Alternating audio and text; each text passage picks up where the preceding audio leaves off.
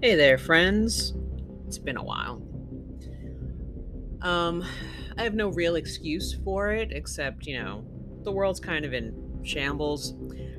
I mean, I'm saying that from a very privileged place. I have food, I have a roof over my head. But, if you live in the States, things are a bit crazy right now, in terms of politics and all that kind of stuff, and it can be a little overwhelming. And sometimes it's good to have something like this to do, and sometimes you need to shut sort of everything off and focus on things you can change. So that's kind of what I did. I listened to a lot of books on tape and did some research and stuff like that, and kind of have like a different perspective on some things. I recently read a book, or listened to a book called Natural Born Heroes. So this is by the same guy, Christopher Mc. Is it McDougall?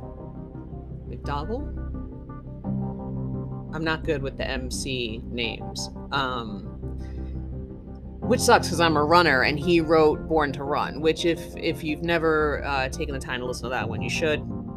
It does have a very sort of glorified look at the Raramari or the Taramaku people. It's when you first read it, you're kind of blown away, and then when you start running and sort of researching, you realize that I would be thoroughly impressed with them as well. I am. I love reading about them, and I love watching documentaries about them, but they are an indigenous people, and they have it rough. But either way, he wrote Natural Born Heroes.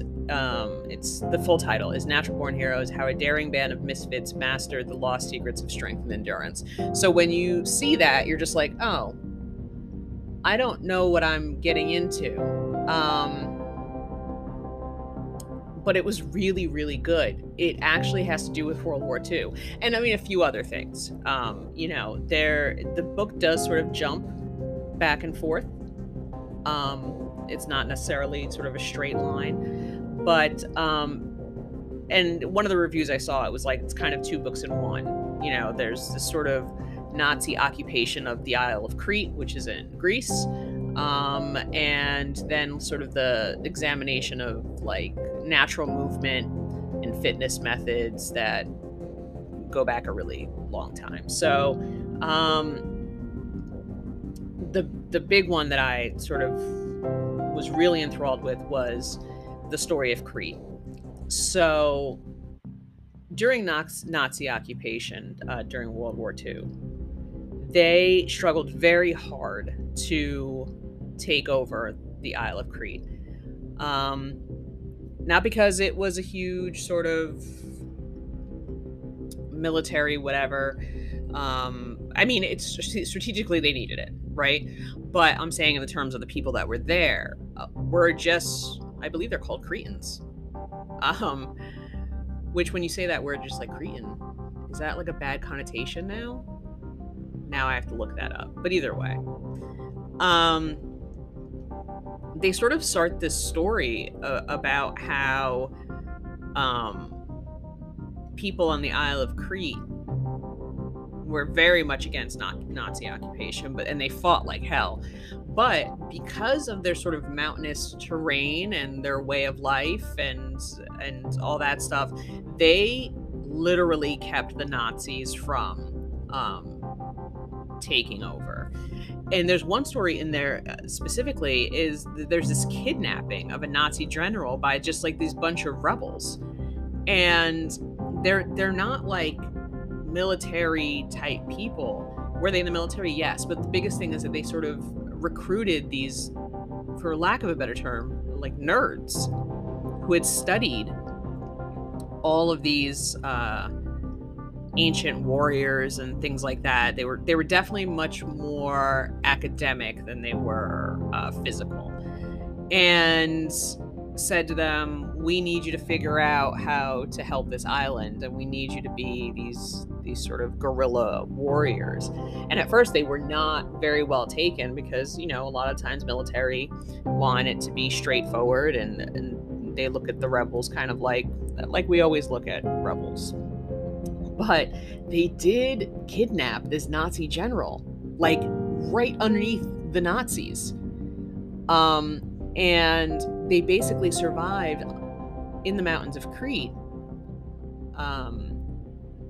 foraging and sort of living off of Cretan sort of hospitality, which is very, very simple. I wouldn't say they're not hospitable, but I guess there's a rule of thumb that, if you get a visitor, you feed them, you give them wine, and you don't ask any questions.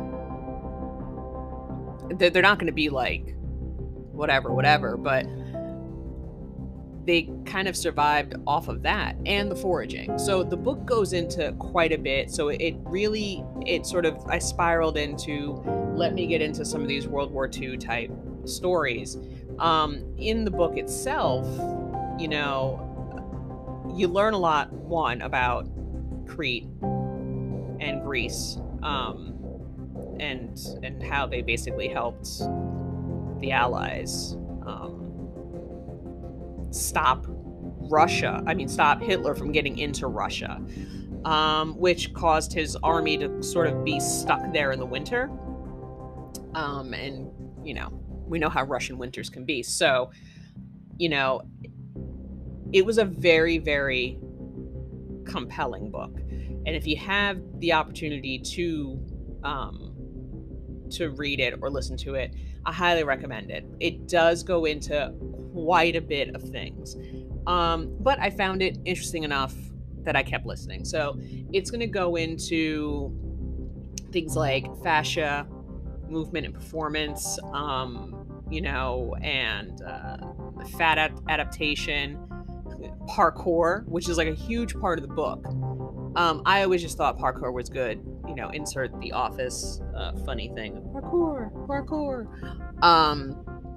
Wing Chun, which I used to do Kung Fu back in the day. And sort of why these people were better suited to do this, because they spent most of their time being sort of like goat herders or sheep herders and farming in this sort of mountainous area. They were very used to walking long periods of time in places other people didn't, and having to sort of boulder over things. And when you learn about what the role of fascia does, and once I finished the book, I actually immediately put in some plyometrics into my workout. Now I suck at them. It's like frog jumps and like scissor jumps. And eventually I want to get into jump roping. I super suck at that. But they really sort of explain why that's important, and how that sort of keeps you from hurting yourself. So, they really utilized the people of Crete. Plus, the people of Crete were exceptionally badass. And when you hear about these stories about these women coming out and like stabbing Nazi paratroopers who were stuck in trees with pitchforks, you're just like, oh my god, because they did not want people to fuck with them.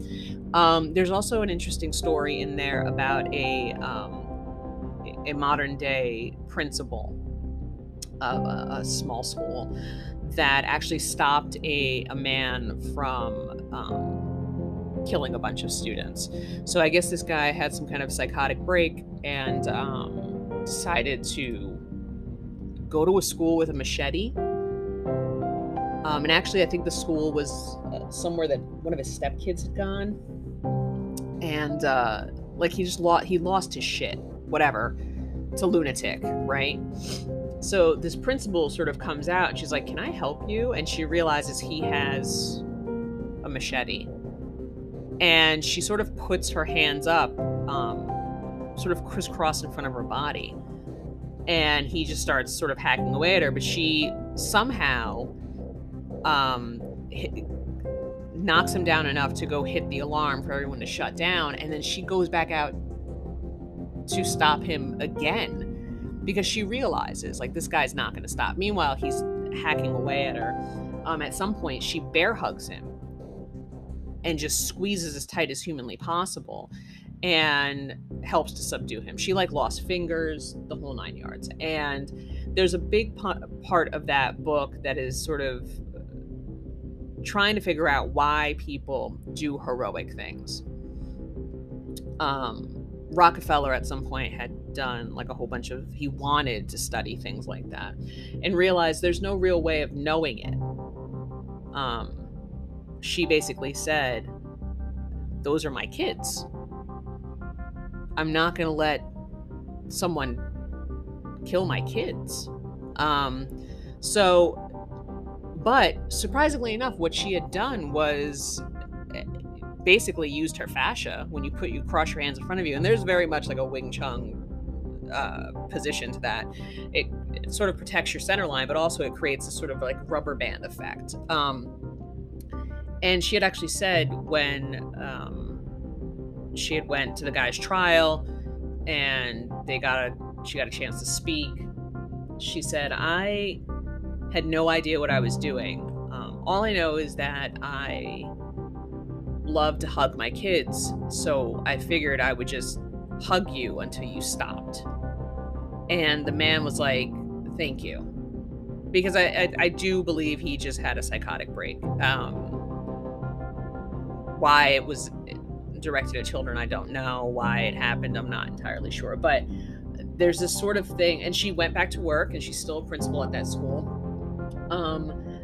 But it's sort of one of those things, like you can never really figure out what would make someone run into a burning building if they didn't have to. And sometimes a lot of that has to deal with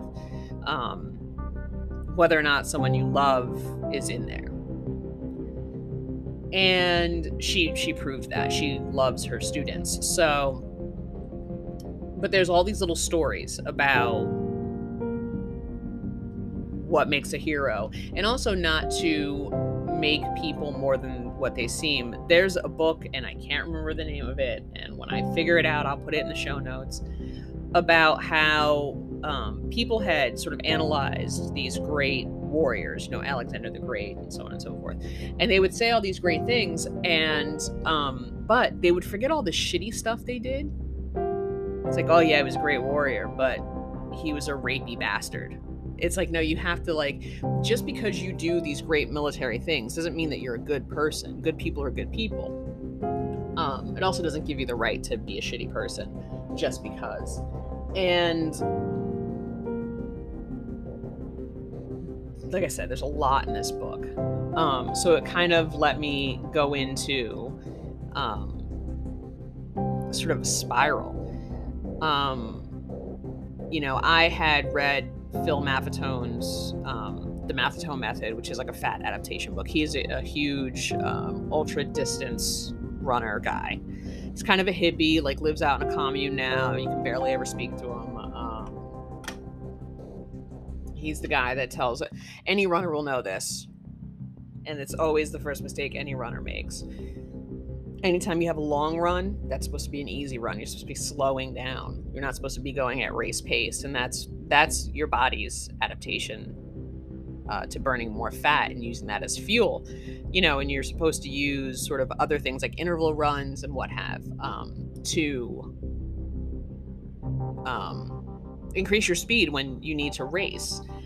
The biggest thing in this book was, are you fit enough to be useful? And that really, really stuck with me. Am I fit enough to jump into a lake if someone I love is drowning?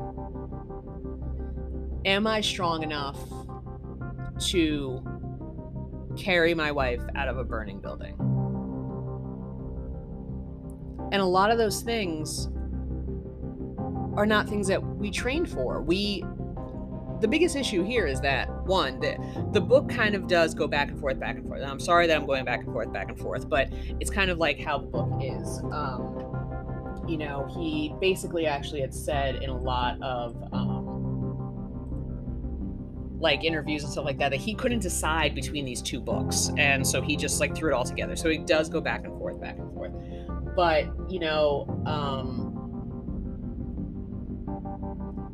being fit enough to be of use is not something that we as Americans specifically, I can't speak for everyone else in the world, we're not used to that anymore. Most of us have desk jobs. And even if we don't have desk jobs, we have jobs where we do the same shit over and over again. Like when I remember I worked in a factory and all I did was I put fucking bottle tops on top of lotion, and it was terribly repetitive, and that's not real world strength. If you see real world strength, it's like when you see like roofers where they just like grab like I don't know what that pile of shingles is called, and they like put it on one shoulder and then go upstairs, like up a ladder, and then they slap it down and go back down and get another one, and then they're up there like balancing with their special fucking shoes, and then they're like if you've never seen roofers work, it's amazing. But it's not that sort of repetitive thing that as Americans we're sort of used to. I truly believe that people who were around during that sort of World War I, World War II era are a different breed of people. We are not made like that anymore. That whole keep calm, carry on, people, as people are shelling your neighborhood, we're entirely too privileged to be able to deal with any of that. We would just moan and cry. So essentially, you want to read this book if you want to figure out a way for you to be useful. And one of the things I've been doing is I've been doing these sort of interval runs during the week, or like hill runs, or repeats. And one of the things I've been doing is when I go in the morning, usually that's when like all of like the wildlife is sort of coming out. I do live in a city, but where I run is kind of not directly in the city. So it's like off these trails and these sort of like preserves and things like that. So I get to see a lot of rabbits. And so I really suck at doing standard interval runs where it's like, my watch will go off and tell me I have to go for that amount of time. I did it this morning and I have to rethink my life because it's so annoying. And I know I have to do it, but what I've been doing is if I see like a rabbit sort of on the side, I sort of make the decision that I'm going to go run as fast as I can towards the rabbit, and not hurt it or do anything like that. I just want to see how fast it would be for me to catch up. And that's more of a being useful thing. If I had to hunt, and I had to chase something down, that makes more sense. That's my body saying to me, go, this is your opportunity. And I don't think a lot of people have that in them anymore. So one of the things that you can do besides, chasing after rabbits is sort of like that. You would say to yourself, oh, I see this, there's a tree coming towards you or near you, on the side, or a light post or something like that. You just say in your head, like, oh my God, if I don't get there as fast as possible, something's going to happen to someone I love. And that's the thing. Like, I'm really good at distance running. I can run all day at a pretty okay speed, not anything bananas. Sprinting, I'm not so good at. So I think to myself, I need to get to that tree to save my wife's life as fast as possible. And that's just sort of rewiring your brain. This book really goes into things like why your amygdala makes the decisions for you to be safe, because we do. Our mind is designed for a couple of things. One, I always hate when people get on people's shit for being overweight. You were designed as a human. As a human, our evolutionary process is this: to find as much food as humanly possible and store it as energy because we don't know when it's going to come back. The problem is that we have unlimited amounts of food. Even if you go to the store and you're like, oh, I can't find chicken because of the shortages, it doesn't fucking matter. You have food. You just eat something else. I know people eat out 3-4 times a week, which floors me, by the way. I only eat out like once a week.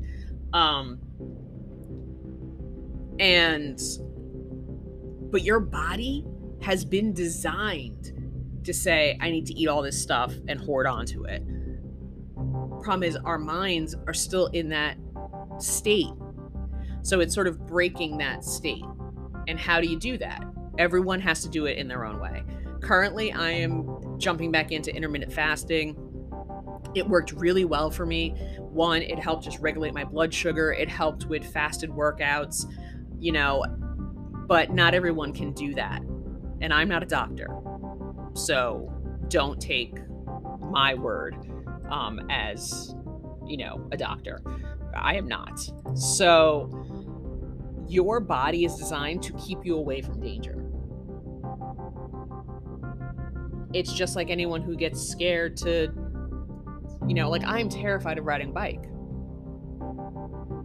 I try, but then I see people who are just like, oh, I'm going barreling down, whatever. I'm like, Jesus Christ, how do you get over the fact that, and that's your amygdala doing this sort of long-term memory thing where it's like, this is dangerous, and that has to deal with anything in your past. And if you do it more and more and more, your body is going to realize that it's less and less dangerous. And that's something that you have to sort of change on your own. I'm not saying go jump off a building or do anything ridiculous, but, trying something new just because you can, in order to sort of reset that nervous system.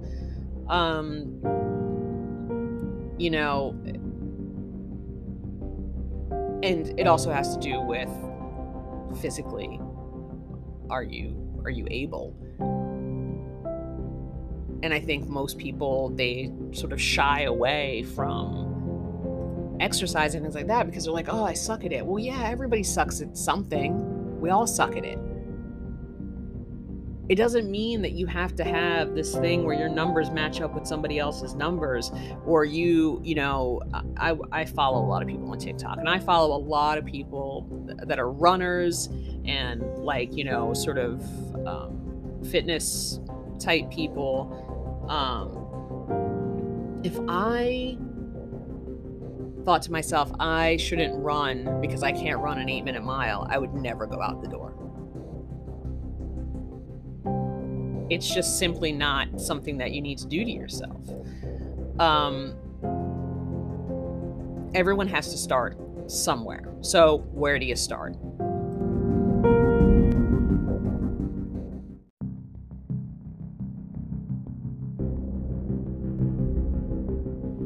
So before we sort of get into how do you make yourself become more useful,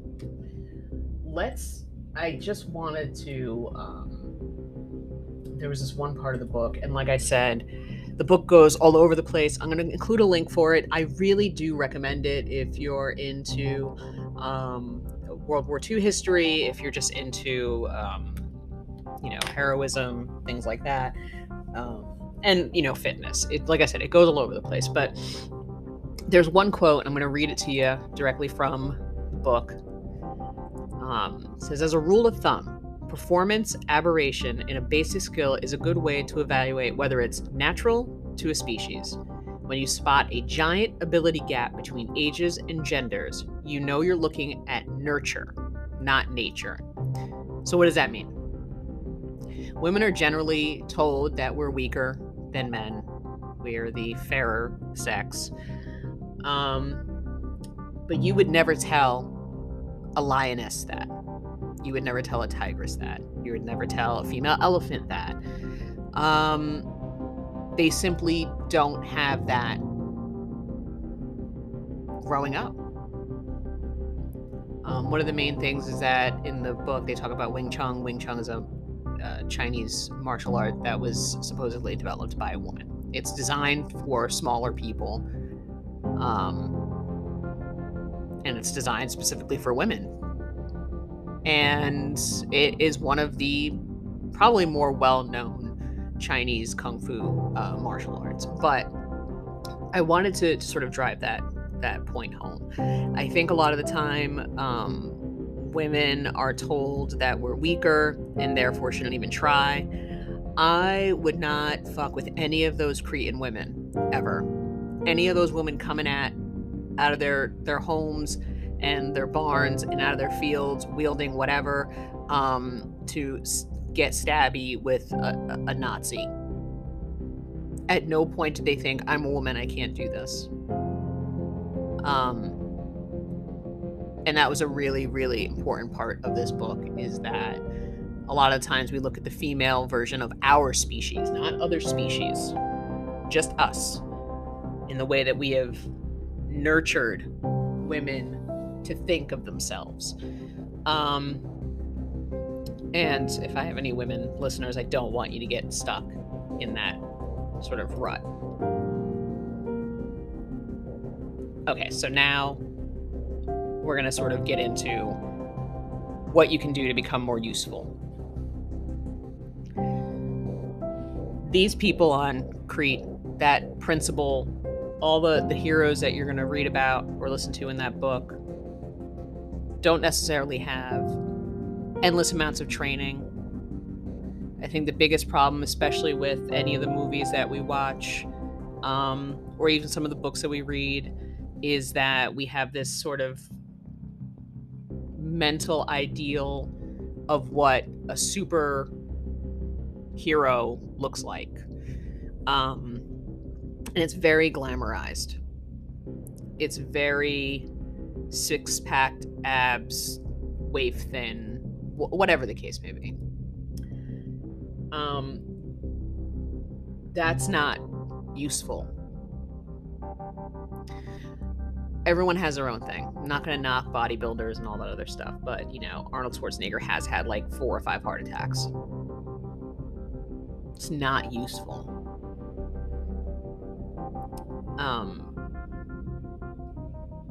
So you want to be able to look at it from this very simple equation.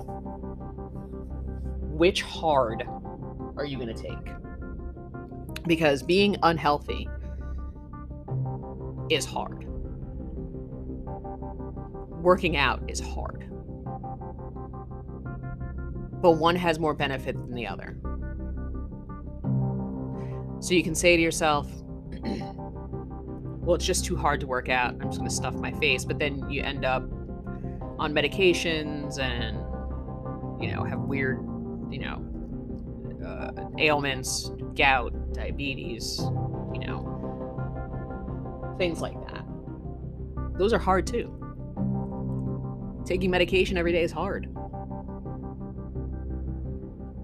Feeling like shit every day is hard.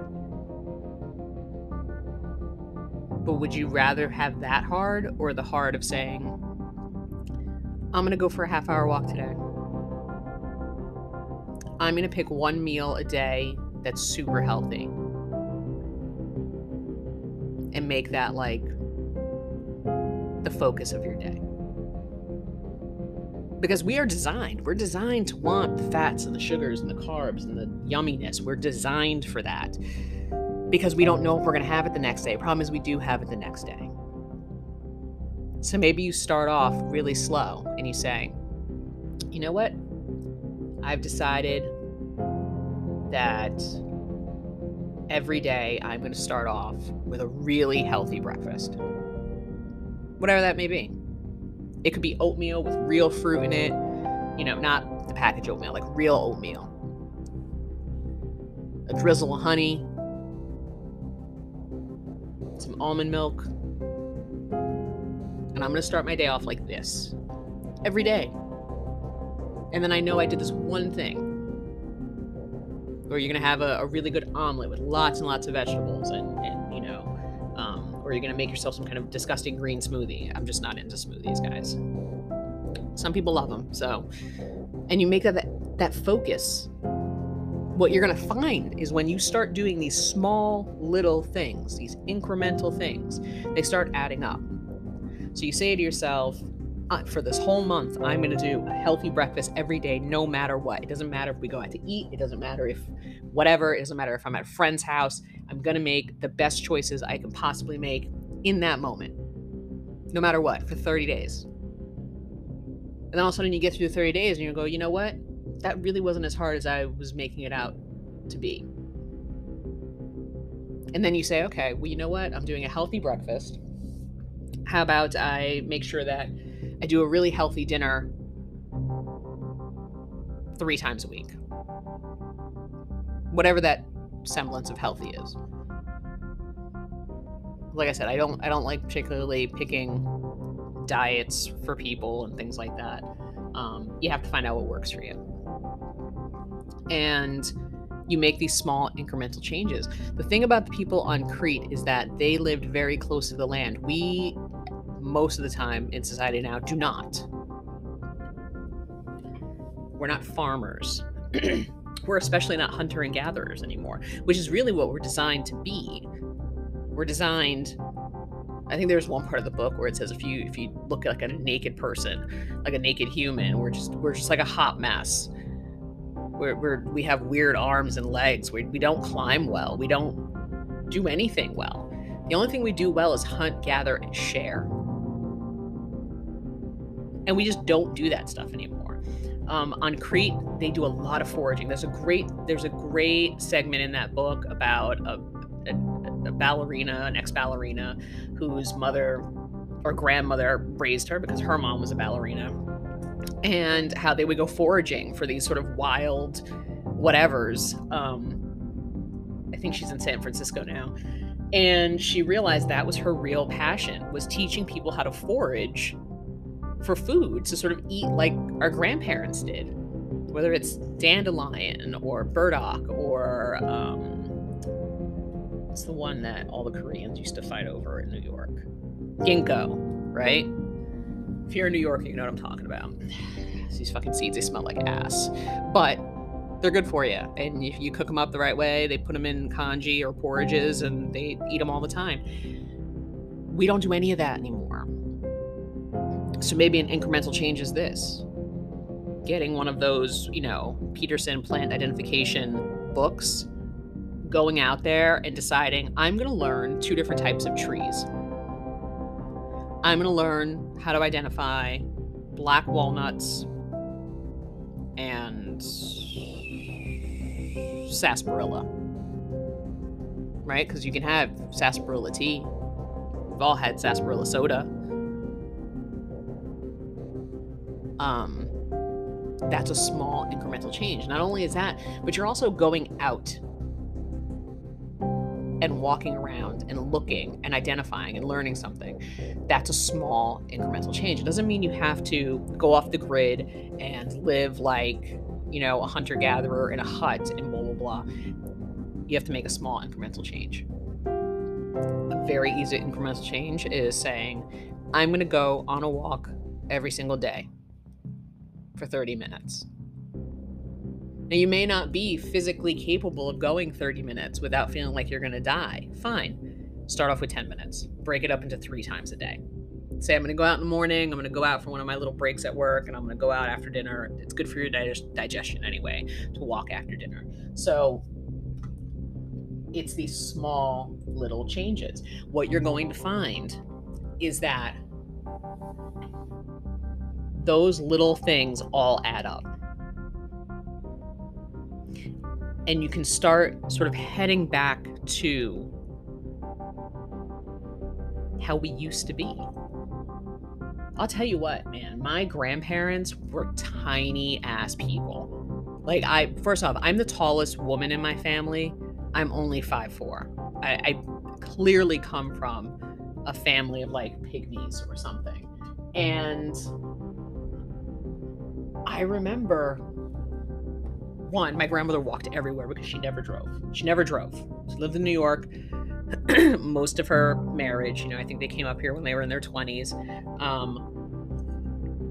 from Puerto Rico. And then she used to tell me that in Puerto Rico, they didn't have a car. She had horses, right? She walked everywhere. I remember once I was staying with them, and I'm not really sure why I had off of school, but I did. But it was like a voting day. Like, she had to go vote, and she was about it. She told me from a very young age that it was my job to vote when it was time for me to vote. So she was not playing games. I had to have been a teenager. There was no way I was driving. I know that. So anyway, she's like, oh, we have to go to the voting, whatever. Let's go. We fucking walked. And of course, in New York, it's always like, no, it's close enough to walk. It's just because you don't want to hail a cab and those shits are expensive. You know what I mean? And I can't imagine what Uber's about right now in New York. But we walked. She walked everywhere. When we went to the grocery to go food shopping, we used to carry this fucking cart with us. And we would walk down there. It would take us 20 minutes to get there. Then we'd have to do the shopping. Then I'd have to drag the cart back. And that's another 20 minutes. And then we'd put away all the food. And then, she cooked a lunch or a dinner or whatever it was. It was a different way of thinking. So, like I said, they were tiny people. I remember, like I said, my grandmother walking everywhere. But I remember my grandfather being freakishly, strong. This man's hand strength was unbelievable.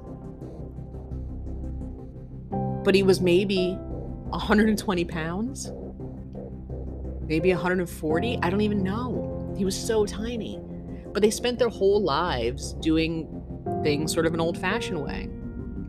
And it wasn't like we didn't have fun. This is one story I tell people all the time. I had lived with my grandparents for a little bit when my parents had split up, and, my mother was a hot mess, but that's for another episode. And, they barely spoke English. My grandfather spoke much more English than my grandmother.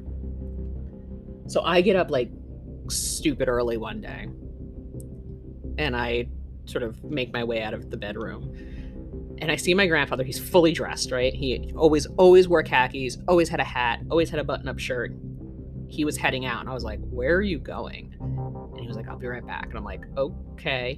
And he came back. He went to the bakery, right? And he comes back with this fucking box that's sort of wrapped in that string and a big loaf of French bread. And he made coffee, right?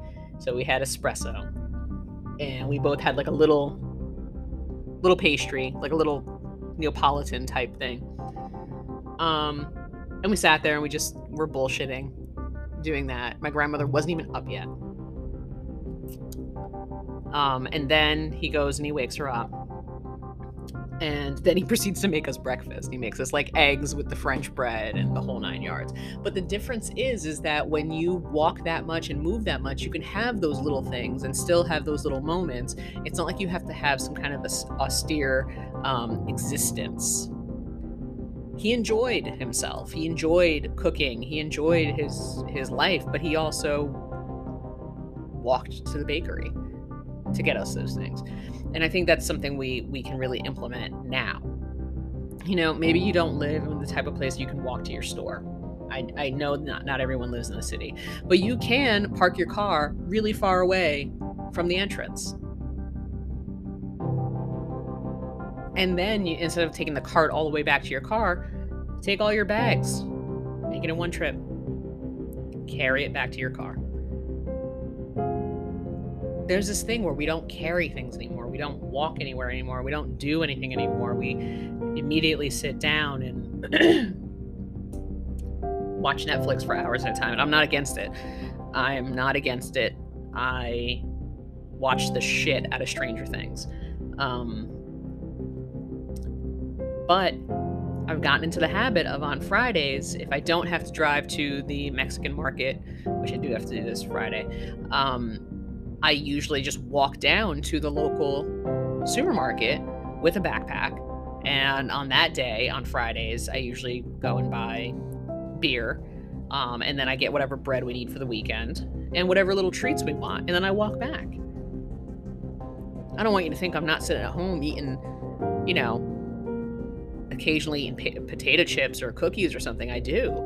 It's just I make sure it's on days that I know that I've worked out quite a bit, and then I'm going to go walk and get it. And those are the small things that you can really do. If you know your water intake is shit, say to yourself, well, with breakfast, I'm going to have a glass of water.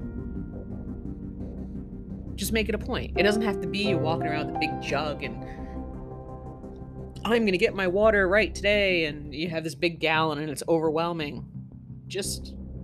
My wife and I were talking about that the other day. It was like 15 years ago, nobody walked around with a water bottle.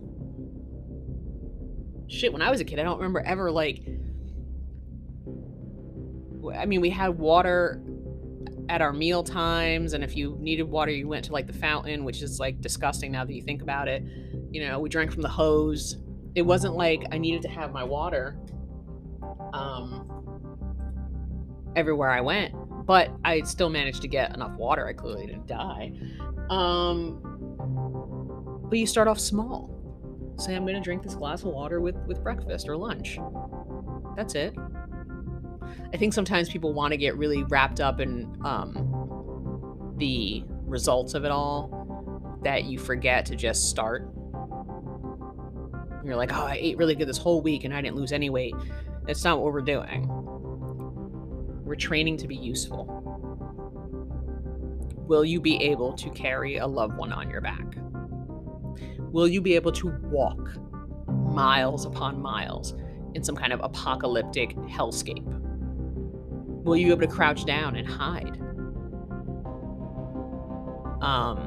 Would you be able to forage and hunt? Most people do not. They have this sort of glamorized view of it. And I think a really easy way to start is just to start something. So, if you're already one of those people that goes for a walk every day, pick something else. Do it for a month straight and see how you feel. You're going to find that those things snowball into other things. And really get this book. You can get, if you have the Libby app, which is your library app, it was available at my library, and I listened to it for free. I may have to buy it though, because as much as it goes all over the place, and just much like this episode has gone fucking everywhere today, it's a really good reference. There's a lot of references in this book that I need to look into, and also there's a bunch of references that I already had books from people who he had talked about, and I was like, oh shit, I know who Phil Maffetone is. Not a lot of people do. But the biggest takeaway, and this is a quote directly from the book, right? You can't fight natural instinct. We talked about how we naturally keep ourselves out of danger, right? But you can make natural instinct fight for you. So go do something new and different. Trust me. Whatever you think is happening, if you think people are looking at you because you're big or unfit, nobody gives a fuck. More importantly, stop giving a fuck. Get healthy so you can be of use to your family and loved ones in case of an emergency. And that's it, friends. So next, since I'm on a World War II spiel, I'm actually doing that movie Defiance. It was a 2008 film about the Belsky brothers, which is another great book, but it definitely is not like the movie, about Jewish guerrilla fighters hiding out in the woods. Really, really great. Defiance. So that's going to be the next one. Do something that scares you a little bit, and do something every day, a little bit of something to make yourself useful. Check out the Facebook page, check out the website, and I will talk to you guys soon. Stay safe. Take care.